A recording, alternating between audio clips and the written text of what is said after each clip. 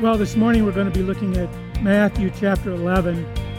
But before we do that, I would like to go to the Lord in a word of prayer, and then we'll read the whole chapter, and we will begin working our way through that passage of Scripture, hopefully trusting that the Holy Spirit will guide us.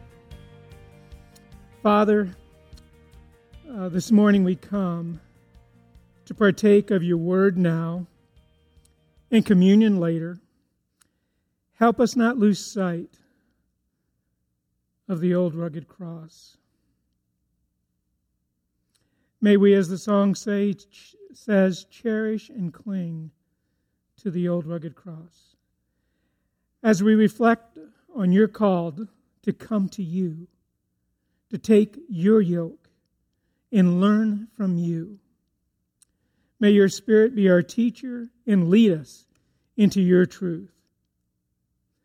Father, I ask that as you have revealed in your word, that you magnify both your name and your word. We ask that you might be pleased to do that in what is now shared. In Christ's name we pray. So if you open your Bibles or your phones or your iPads to Matthew 11, we're going to read the whole chapter. When Jesus had finished instructing his 12 disciples, he went on from there to teach and preach in their cities. Now when John heard in prison about the deeds of Christ, he sent word by his disciples and said to him, "Are you the one who is to come, or shall we look for another?" And Jesus answered them, "Go and tell John what you hear and see. The blind receive their sight, the lame walk, lepers are cleansed, and the deaf hear. And the dead are raised up, and the poor have good news preached to them. And blessed is the one who is not offended by me." As they went away, Jesus began to speak to the crowds concerning John. "What did you go into the wilderness to see? A reed shaken by the wind? What then did you go out to see? A man dressed in soft clothing? Behold, those who wear soft clothing are in kings' houses. What then did you go out to see? A prophet. Yes, I tell you, and more than a prophet. This is he of whom it is written, 'Behold, I send my messenger before your face, who will prepare your way before you.' Truly I say to you, among those born of women, there has risen no one greater than John the Baptist. Yet the one who is the least in the kingdom of heaven is greater than he. From the days of John the Baptist until now, the kingdom of heaven has suffered violence, and the violent take it by force. For all the prophets and the law prophesied until John, and if you are willing to accept it, he is Elijah who is to come. He who has ears to hear, let him hear. But to what shall I compare this generation? It is like children sitting in the marketplace and calling to their playmates. We played the flute for you, and you did not dance. We sang a dirge, and you did not mourn. For John came neither eating nor drinking, and they say he has a demon. The Son of Man came eating and drinking, and they say, look at him, a glutton and a drunkard, a friend of tax collectors and sinners. Yet wisdom is justified by her deeds. Then he began to denounce the cities where most of his mighty works had been done, because they did not repent. Woe to you, Chorazin! Woe to you, Bethsaida! For if the mighty works done in you had been done in Tyre and Sidon, they would have repented long ago in sackcloth and ashes. But I tell you, it will be more bearable on the day of judgment for Tyre and Sidon than for you. And you, Capernaum, will you be exalted to heaven? You will be brought down to Hades. For if the mighty works done in you had been done in Sodom, it would have remained until this day. But I tell you that it will be more tolerable on the day of judgment for the land of Sodom than for you."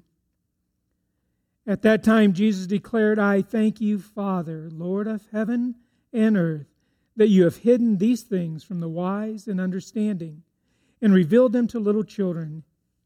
Yes, Father, for such was your gracious will.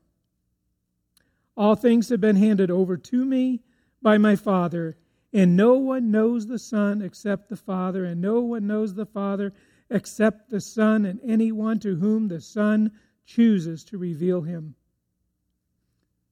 Come to me, all you who labor and are heavy laden, and I will give you rest. Take my yoke upon you and learn from me, for I am gentle and lowly in heart, and you will find rest for your souls. For my yoke is easy and my burden is light." This morning, we want to look at the word rest and see if we can get a better understanding what Christ would have us know about the rest that He offers. If you look at your outline in the bulletin, you'll see we have 2 main points with subpoints under each. But before we begin to work our way through the outline, we want to define the word rest. Now, the dictionary definition that I came up with mentions at least 5 things, which I think are all appropriate in understanding this scripture and seems to add to it. The first definition of rest is to cease from action or motion, to stop labor or exertion. Second, rest is being free from whatever wearies or disturbs us. Third, rest means to be settled or fixed. Fourth, it means to remain confident and trustful. Fifth, the word rest means to lean on, depend on. So as we work our way through this message, you will see that the rest that Christ promises is the only true rest that can fully meet the demands of this definition of rest. So let us now go back to our text in Matthew 11 and see if we can glean from this passage, first, what may be the causes of why we fail to find rest, and secondly, what is the requirements to finding rest. Let's begin by looking at Matthew 11, 2 through 6. Now when John heard in prison about the deeds of Christ, he sent word by his disciples and said to them, "Are you the one who is to come, or shall we look for another?" And Jesus answered them, "Go and tell John what you hear and see. The blind receive their sight, and the lame walk. Lepers are cleansed, and the deaf hear, and the dead are raised up. And the poor have good news preached to them. And blessed is the one who is not offended by me." The first reason we might fail to find rest is because we may have a misunderstanding of God's character, His Word, and a lot of that is made real to us when we start going through trials that we don't really understand. And so John is sitting in prison. He expected, like many Jews, that when the Messiah came, things would be different. He was the one given the privilege of being the forerunner of Christ, to proclaim, "Behold, the Lamb of God who takes away the sin of the world." John is the one in Luke 3:16 and 17 who said, "I baptize you with water, but he who is greater than I is coming, the strap of whose sandal I am not worthy to untie. He will baptize you with the Holy Spirit and fire. His winnowing fork is in his hand to clear his threshing floor and to gather the wheat into his barn, but the chaff he will burn with unquenchable fire." John is in prison. His circumstances causes him to take his eyes off of Christ and His work. So when John's disciples come to Christ and ask Him if He is the one, Christ simply answered, them by saying, "Go and tell John what you hear and see." Christ quotes from Isaiah 35, 4 through 6, when he says, "Then the eyes of the blind shall be opened, and the ears of the deaf shall be unstopped. And then the lame man shall leap like a deer, and the tongue of the mute sing for joy." And Christ also quotes from Isaiah 61:1. "The Spirit of the Lord is upon me, because of the Lord has anointed me to bring good news to the poor. He has sent me to bind up the brokenhearted, to proclaim liberty to the captives, and the opening of the prison to those who are bound." As my son pointed out to me when Christ quoted Isaiah 61:1, he left off a portion that may have been on John's mind. There was no mentioning of the opening of the prison to those who are bound. John, like all of us, I am sure, does not look forward to suffering. And for this reason, Christ points John back to the Word of God, that he might find his rest in the trustworthiness of his promises and God's plan. We will all wrestle with doubts, but what we do and how we handle them will allow us to experience rest or anxiety. John knew where to go to get the answer. John sent his disciples to Christ, and then Christ used the Word to meet and bring comfort to John. When we deal with people, we would be wise to do likewise, that we direct them to Christ and we direct them to His Word. The second reason I see in this passage for people failing to find rest is a disregard for Christ and His Word.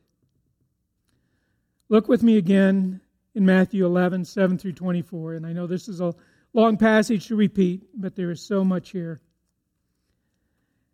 As they went away, Jesus began to speak to the crowds concerning John. "What did you go out into the wilderness to see? A reed shaken by the wind? What then did you go out to see? A man dressed in soft clothing? Behold, those who wear soft clothing are in kings' houses. What then did you go out to see? A prophet? Yes, I tell you, and more than a prophet. This is he of whom it is written, Behold, I send him as my messenger before your face, who will prepare your way before you.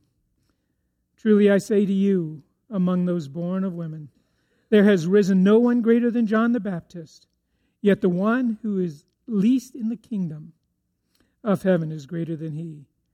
From the days of John the Baptist until now, the kingdom of heaven has suffered violence, and the violent take it by force. For all the prophets and the law prophesied until John, and if you are willing to accept it, he is Elijah who is to come. He who has ears to hear, let him hear. But to what should I compare this generation? It is like children sitting in the marketplace and calling to their playmates. We played the flute for you, and you did not dance. We sang a dirge, and you did not mourn. John came neither eating nor drinking, and they say he has a demon. The Son of Man came eating and drinking, and they say, Look at him, a glutton, a drunkard, a friend of tax collectors and sinners. Yet wisdom is justified by her deeds. Then he began to denounce the cities where most of his mighty works had been done, because they did not repent. Woe to you, Chorazin! Woe to you, Bethsaida! For if the mighty works done in you had been done in Tyre and Sidon, they would have repented long ago in sackcloth and ashes. But I tell you, it will be more bearable on the day of judgment for Tyre and Sidon than for you. And you, Capernaum, will you be exalted in heaven? You will be brought down to Hades. For if the mighty works done in you had been done in Sodom, it would have remained until this day. But I tell you that it will be more tolerable in the day of judgment for the land of Sodom than for you. What we see in this passage is the fact that not only is John the Baptist a prophet, but he was fulfillment of the scripture of Isaiah 40 verse 3, where it says, A voice cries in the wilderness, Prepare the way of the Lord. And when Christ shares that John is the prophet, he is also implying that he is He, Christ, is the fulfillment of all the Scripture concerning the Messiah. So how did the people respond to the message of John the Baptist and Jesus Christ? Well, some with apathy. They really didn't care. They chose to ignore the warnings of John and of Christ to repent. They chose not to believe. Now, unbelief is the decision to live your life as if there is no God. It is a deliberate decision to reject Jesus Christ and all that He stands for. Romans 3:18 says, "There is no fear of God before their eyes." Now, we are not saying they do not worship a God with a little g. What we're saying is that they have no desire to worship God as He has revealed Himself in Scripture. In denying the true God, G.K. Chesterton suggests that people do not believe in nothing, but that they now believe in anything and everything. Romans 1:19 through 23 says, "For what can be known of God is plain to them, because God has shown it to them. For His invisible attributes, namely His eternal power and the divine nature, have been clearly perceived ever since the creation of the world in the things that have been made, so that they are without excuse. For although they knew God, they did not honor Him as God or give thanks to Him, but they became futile in their thinking, and their foolish hearts were darkened. Claiming to be wise, they became fools, and they exchanged the glory of the immortal God for images resembling mortal man, birds, animals, and creeping things." And all we have to do is look around our world, and we see that is what people are worshiping today. Now, we as Christians, we can understand unbelief in those who do not know God. But what about us who claim to know Him? I ask this because few really realize they are lost and perishing. How many people do you know that tell you that they're going to hell? Everyone thinks they're going to heaven. But look at what Hebrews 3:7 through 10 says. It says, "Therefore, as the Holy Spirit says, today if you hear His voice, do not harden your hearts as in the rebellion on the day of testing in the wilderness, where your fathers put me to the test and saw my works for 40 years. Therefore I was provoked with that generation and said, they always go astray in their heart. They have not known my ways." How many people do you know that profess to be Christians but have no desire to walk after Christ? Well, again, this charge against the nation of Israel is the charge He brings again in Matthew 11 when He talks to Chorazin and Bethsaida and Capernaum. Christ is warning these villages that their religion will not save them. There are two things that are necessary: belief in Christ and obedience to His commands. Religion is man's attempt to make himself right with God through works or rituals. Christ is God's way of making us right with Him. 2 Corinthians 5:17 says, "Therefore, if anyone is in Christ, he is a new creation. The old has passed away. Behold, the new has come. And this is from God, who through Christ reconciled us to Himself and gave us the ministry of reconciliation.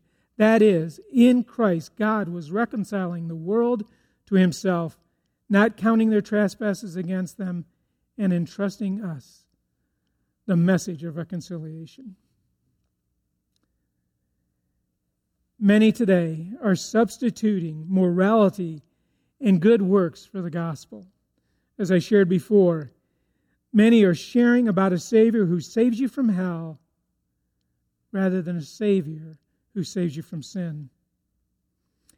And because of the blurring of that gospel, many are deceived, for there are multitudes who wish to escape judgment and hell, but have no desire to be delivered from their sin, carnality, and worldliness. Listen to what Christ says in Luke 13:23 through 27. And someone said to him, Lord, will those who are saved be few? And he said to them, strive to enter through the narrow door. For many, I tell you, will seek to enter and will not be able. When once the master of the house has risen and shut the door, and you begin to stand outside and to knock at the door, saying, Lord, open to us, then he will answer you, I do not know where you come from. Then you will begin to say, we ate and drank in your presence, and you taught in our streets. But he will say, I tell you, I do not know where you come from. Depart from me, all you workers of evil. Some observations that we can make from this passage is, first of all, we are to strive to enter through the narrow door. There is effort to be involved. Jeremiah 29:13 says, you will seek me and find me when you seek me with all your heart. And Hebrews 12:11 says, strive for peace with everyone and for holiness, without which no one will see the Lord. So we have to actively seek Him through His Word. Now, if you look at Luke 13:26, he says, then you will begin to say, we ate and drank in your presence, and you taught in our streets. Association with Christ and listening to His teaching is not the same as putting your trust and confidence in the work that Christ accomplished for us on the cross. There may be some here today who believe that because you come to church and hear God's Word read and taught, you're okay. You know, I've heard people say, well, I'm basically a good person, at least according to the world's standards. I've had customers tell me, Gary, you're just a really good person. And I just say, I tell them it's sure is easy to fool man because you have no idea what thoughts I'm thinking. You have no idea what's in my heart. Because when I'm honest with myself and I ask God to x-ray my mind and my heart, in Psalm 139:23, I ask Him, search me, O God, and know my heart. Try me and know my thoughts. I find His Word to be absolutely true when His diagnosis comes back in Jeremiah 17:9. The heart is deceitful above all things and desperately sick. Who can understand it? The old adage of follow your heart is only good if you and I are hiding God's Word in our heart that we might not sin against Him. And in Genesis 6:5, God says, the Lord saw the wickedness of man was great in the earth, and that every intention of the thoughts of his heart was only evil continually. Do you find it hard to believe God's diagnosis of your condition before you came to Christ? And even after we come to Christ, if we're still walking in the flesh or in our own thinking? I know we're spending quite a bit of time on this passage, but I believe that the disregard for God's Word and even the work of Christ is being set aside to promote a false unity. A unity apart from the gospel is a false unity. It is the very unity of hell. A.W. Tozer made this statement, in the knowledge of the holy. To me, it is powerful. The decline of the knowledge of the holy has brought on our troubles. A rediscovery of the majesty of God will go a long way toward curing them. It is impossible to keep our moral practices sound and our inward attitudes right while our idea of God is erroneous or inadequate. If we would bring back spiritual power to our lives, we must begin to think of God more nearly as He is. Worship is pure or base as the worshiper entertains high or low thoughts of God. Let us be aware in our pride that the erroneous notion that idolatry consists only in kneeling before visible objects of adoration and that civilized people are therefore free from it. The essence of idolatry is the entertainment of thought about God that are unworthy of Him.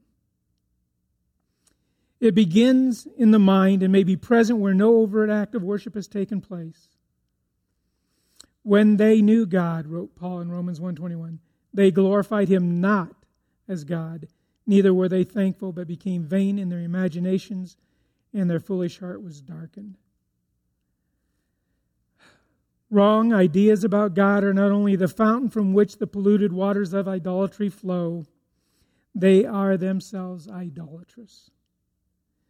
The idolater simply imagines things about God and acts as if they are true. The first step down for any church is taken when it surrenders its high opinion of God.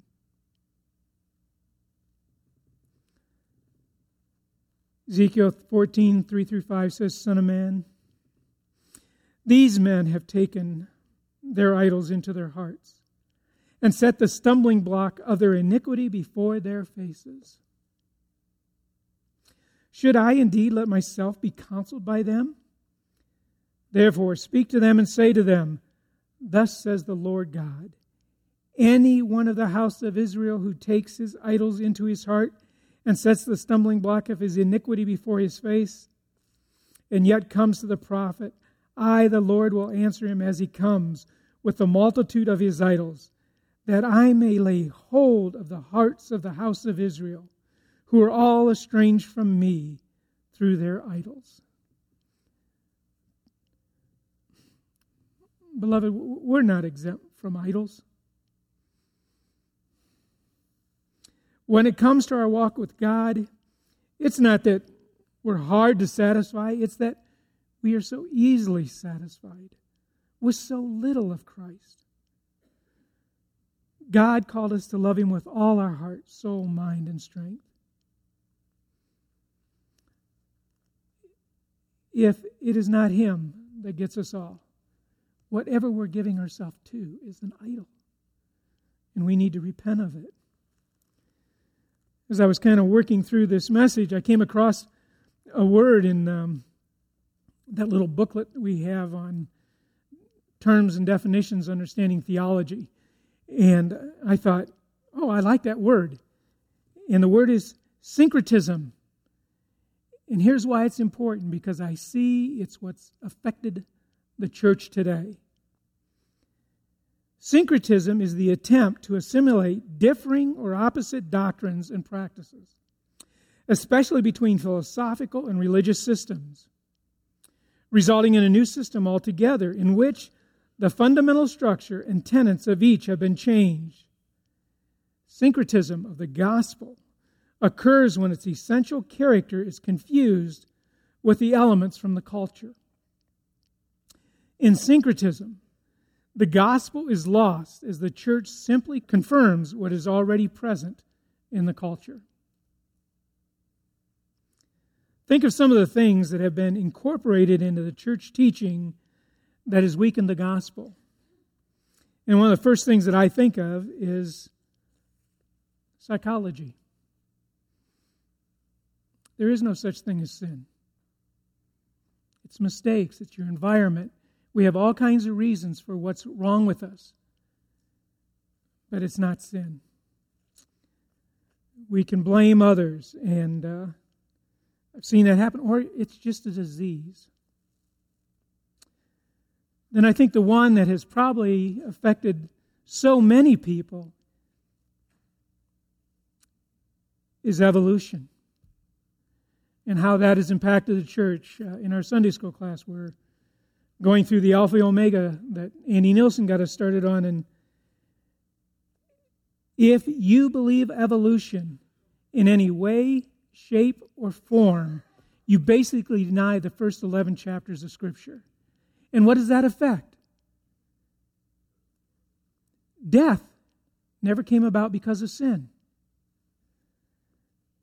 God isn't the creator. There was no Adam or Eve. There was never a worldwide flood to judge the sin of man. And all these doctrines are thrown out because of evolution. And it's no different, and I've heard people who claim to be theistic evolutionists. If you believe in theistic evolution, you are still calling into question the Word of God, and you are calling Him a liar. And anything that does that has to be dealt with. And you need to repent. So if we allow or trust in anything other than Christ and His Word for our hope, and we offer people hope apart from the gospel, we are leading them away from the narrow path. And those who would broaden the path only make people feel more comfortable on their way to hell. If you and I give people hope apart from the cross of Christ's sacrificial work, we are enemies to the cross. Acts 4:12 says, "There is no salvation in anyone else. No other name under heaven has been given among men, but by which we must be saved." One final thought really that hit me before we get out of this portion of Scripture. And I hope it hits all of you as you look at Matthew 11:20 through 24, and Christ announces the cities where most of His mighty works were done. Have you come to grips with the idea that you know all your good friends who have rejected the gospel, that when they stand before God, His judgment on them is going to be much more severe than on the pagan nations that have never heard? Do you understand that God's judgment on the United States is going to be more severe on us than the Muslim nations because we have rejected the truth and we knew it? I hope that maybe armed with this knowledge, and it just might spur us on to greater evangelism, that we may be more zealous to share the gospel. I'm reminded in Luke 16:19 through 31, you remember it's the story of the rich man and Lazarus. And you'll find that the rich man in his earthly life was only concerned about himself. But in hell, when he knew there was no hope for him or relief of any kind, he begged that his brothers be warned so that they might not come to that place of torment. I don't think we have any concept of what lies ahead for those in hell. And I believe that the world has done a good job of diminishing the reality of hell. And unfortunately, many of us as Christians have bought into that as well. And so we have lost that urgency. I think it was C.S. Lewis who said, the reason that we have so little concern for the lost is because we spend so little time thinking about eternity. And I know that's true for me. The third thing that keeps people from experiencing rest is a proud and arrogant heart, which is really what we've already been talking about in a lot of these people. They will not see God or find rest. In Matthew 11:25, it says, at that time Jesus declared, I thank you, Father, Lord of heaven and earth, that you have hidden these things from the wise and understanding and revealed them to little children. Yes, Father, for such was your gracious will. The way we find rest is to admit we deserve hell and that we have sinned against a holy and righteous God. God makes it very clear in John 3:36, whoever believes in the Son has eternal life. Whoever does not obey the Son shall not see life, but the wrath of God remains on him. The proud and arrogant will never acknowledge your need for Christ, so they reject the light of Christ and walk in their own darkness. And so it pleased God to hide it from them and reveal it to little children. Jesus thanked the Father for ordaining that. If some would not have him, others would. And Christ gave thanks for God's plan and purpose. As we move on to Matthew 11:27, we come to a key point of doctrine. Let's read it. Christ says, all things have been handed over to me by my Father, and no one knows the Son except the Father, and no one knows the Father except the Son, and anyone to whom the Son chooses to reveal him. Let us recall from Matthew 28:18, and Jesus came and said to them, all authority in heaven and on earth has been given to me. So in everything that concerns our soul's interest, it is placed in the hands of our Lord Jesus Christ. All things have been delivered unto him. He is the door through whom we have access to the Father. John 14:6, Jesus said to him, I am the way, the truth, and the life, and no one comes to the Father except through me. We see Christ saying the same thing here. Look, if someone says they believe in God, but not Jesus Christ, they don't know God because Christ is the one who reveals him. Now we come to Matthew 11:28 through 30. After revealing to us the doubt and the rejection that was going on in this chapter, we just saw Christ giving thanks to his Father for revealing the good news to babes. Babes here implies those who aren't trusting in themselves or their own knowledge. They don't have all the answers. They're open to learn. To them, we hear Christ issue this plea. And this morning, if you're here, come to me, all you who are labor and are heavy laden, and I will give you rest. Take my yoke upon you and learn from me, for I am gentle and lowly in heart, and you will find rest for your souls. For my yoke is easy and my burden is light. The first step in finding rest is the need to come to Christ. I love this quote by Dr. Martin Lloyd-Jones. He made this observation. The gospel is open to all. The most respectable sinners has no more claim on it than the worst. If there is such a thing as a respectable sinner. The word come in this verse means to believe in Christ. This is an invitation to those who have realized that they have nothing in themselves during God's grace. They grab hold of the truth in Matthew 5:3. Blessed are the poor in spirit, for theirs is the kingdom of heaven. To be poor in spirit is to realize you are spiritually bankrupt, which means we have to be humble and broken. Isaiah 57:15, God says, for thus says the one who is high and lifted up, who inhabits eternity, whose name is holy. I dwell in the high and holy place, and also with him who is of contrite and lowly spirit, to revive the spirit of the lowly, and to revive the heart of the contrite. To come to Christ requires humility and brokenness, which means God calls us to repent of our sin and unrighteousness. The word repentance means to have a change of mind.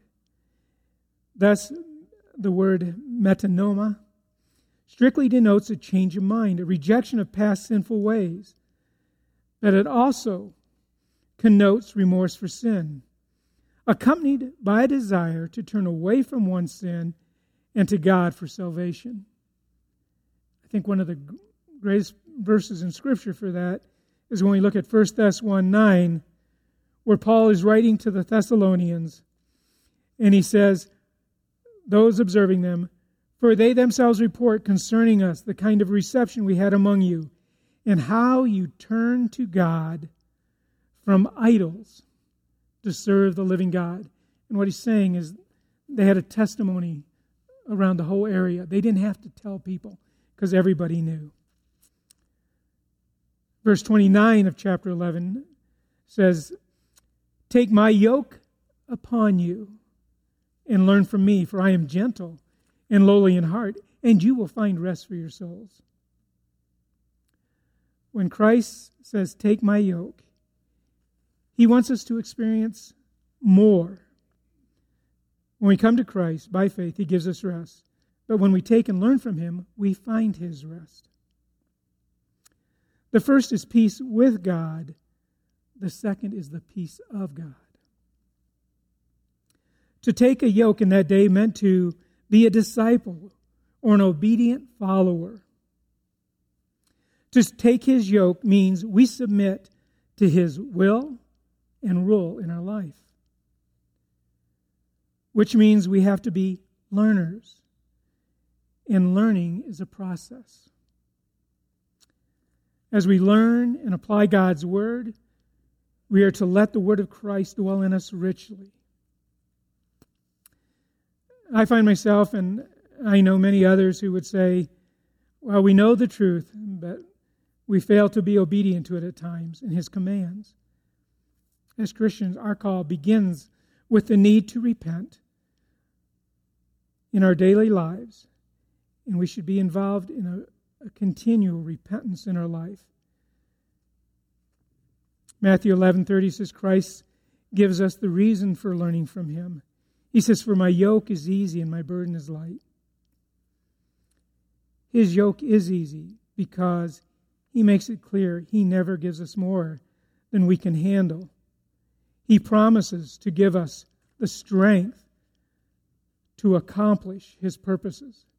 And he has promised never to leave or forsake us. That is why we need to give thanks, which is the fourth point. We saw from Christ that he did not focus on the doubt, the rejection of the people. He focused on God's promises and his plan and his word. So when we're commanded to give thanks in everything, and we do it, it reveals that we are taking up his yoke and learning from him. Thanksgiving forces us to take our eyes off our situation and focus on God's promises. And we know that his promises are true because of what he was willing to suffer to redeem us for his inheritance. This is why we celebrate the Lord's Supper, to remember what it cost Christ. As we reflect on what has been shared this morning, I hope you will be encouraged by God's word to come to him, to put your trust in him, to acknowledge your sin and repent. I trust that those of us who claim to know Christ will be faithful to take the yoke Christ has made for us and learn from him. Father God, we thank you again just for being here. And Lord, again, for the opportunity to return worship and praise to you, because as your word says, you are worthy of all praise. I pray for our Sunday school classes now, Father, as we go to them and again are exposed to the truth of your word. Father, help us be hearers and learners. Help us as a church be those who give ourselves diligently to the study of your word. Father, our desire is that we would be conformed to the image of Christ, and that cannot and will not happen unless we allow your word to saturate our lives. So we ask it now in Christ's name. Amen.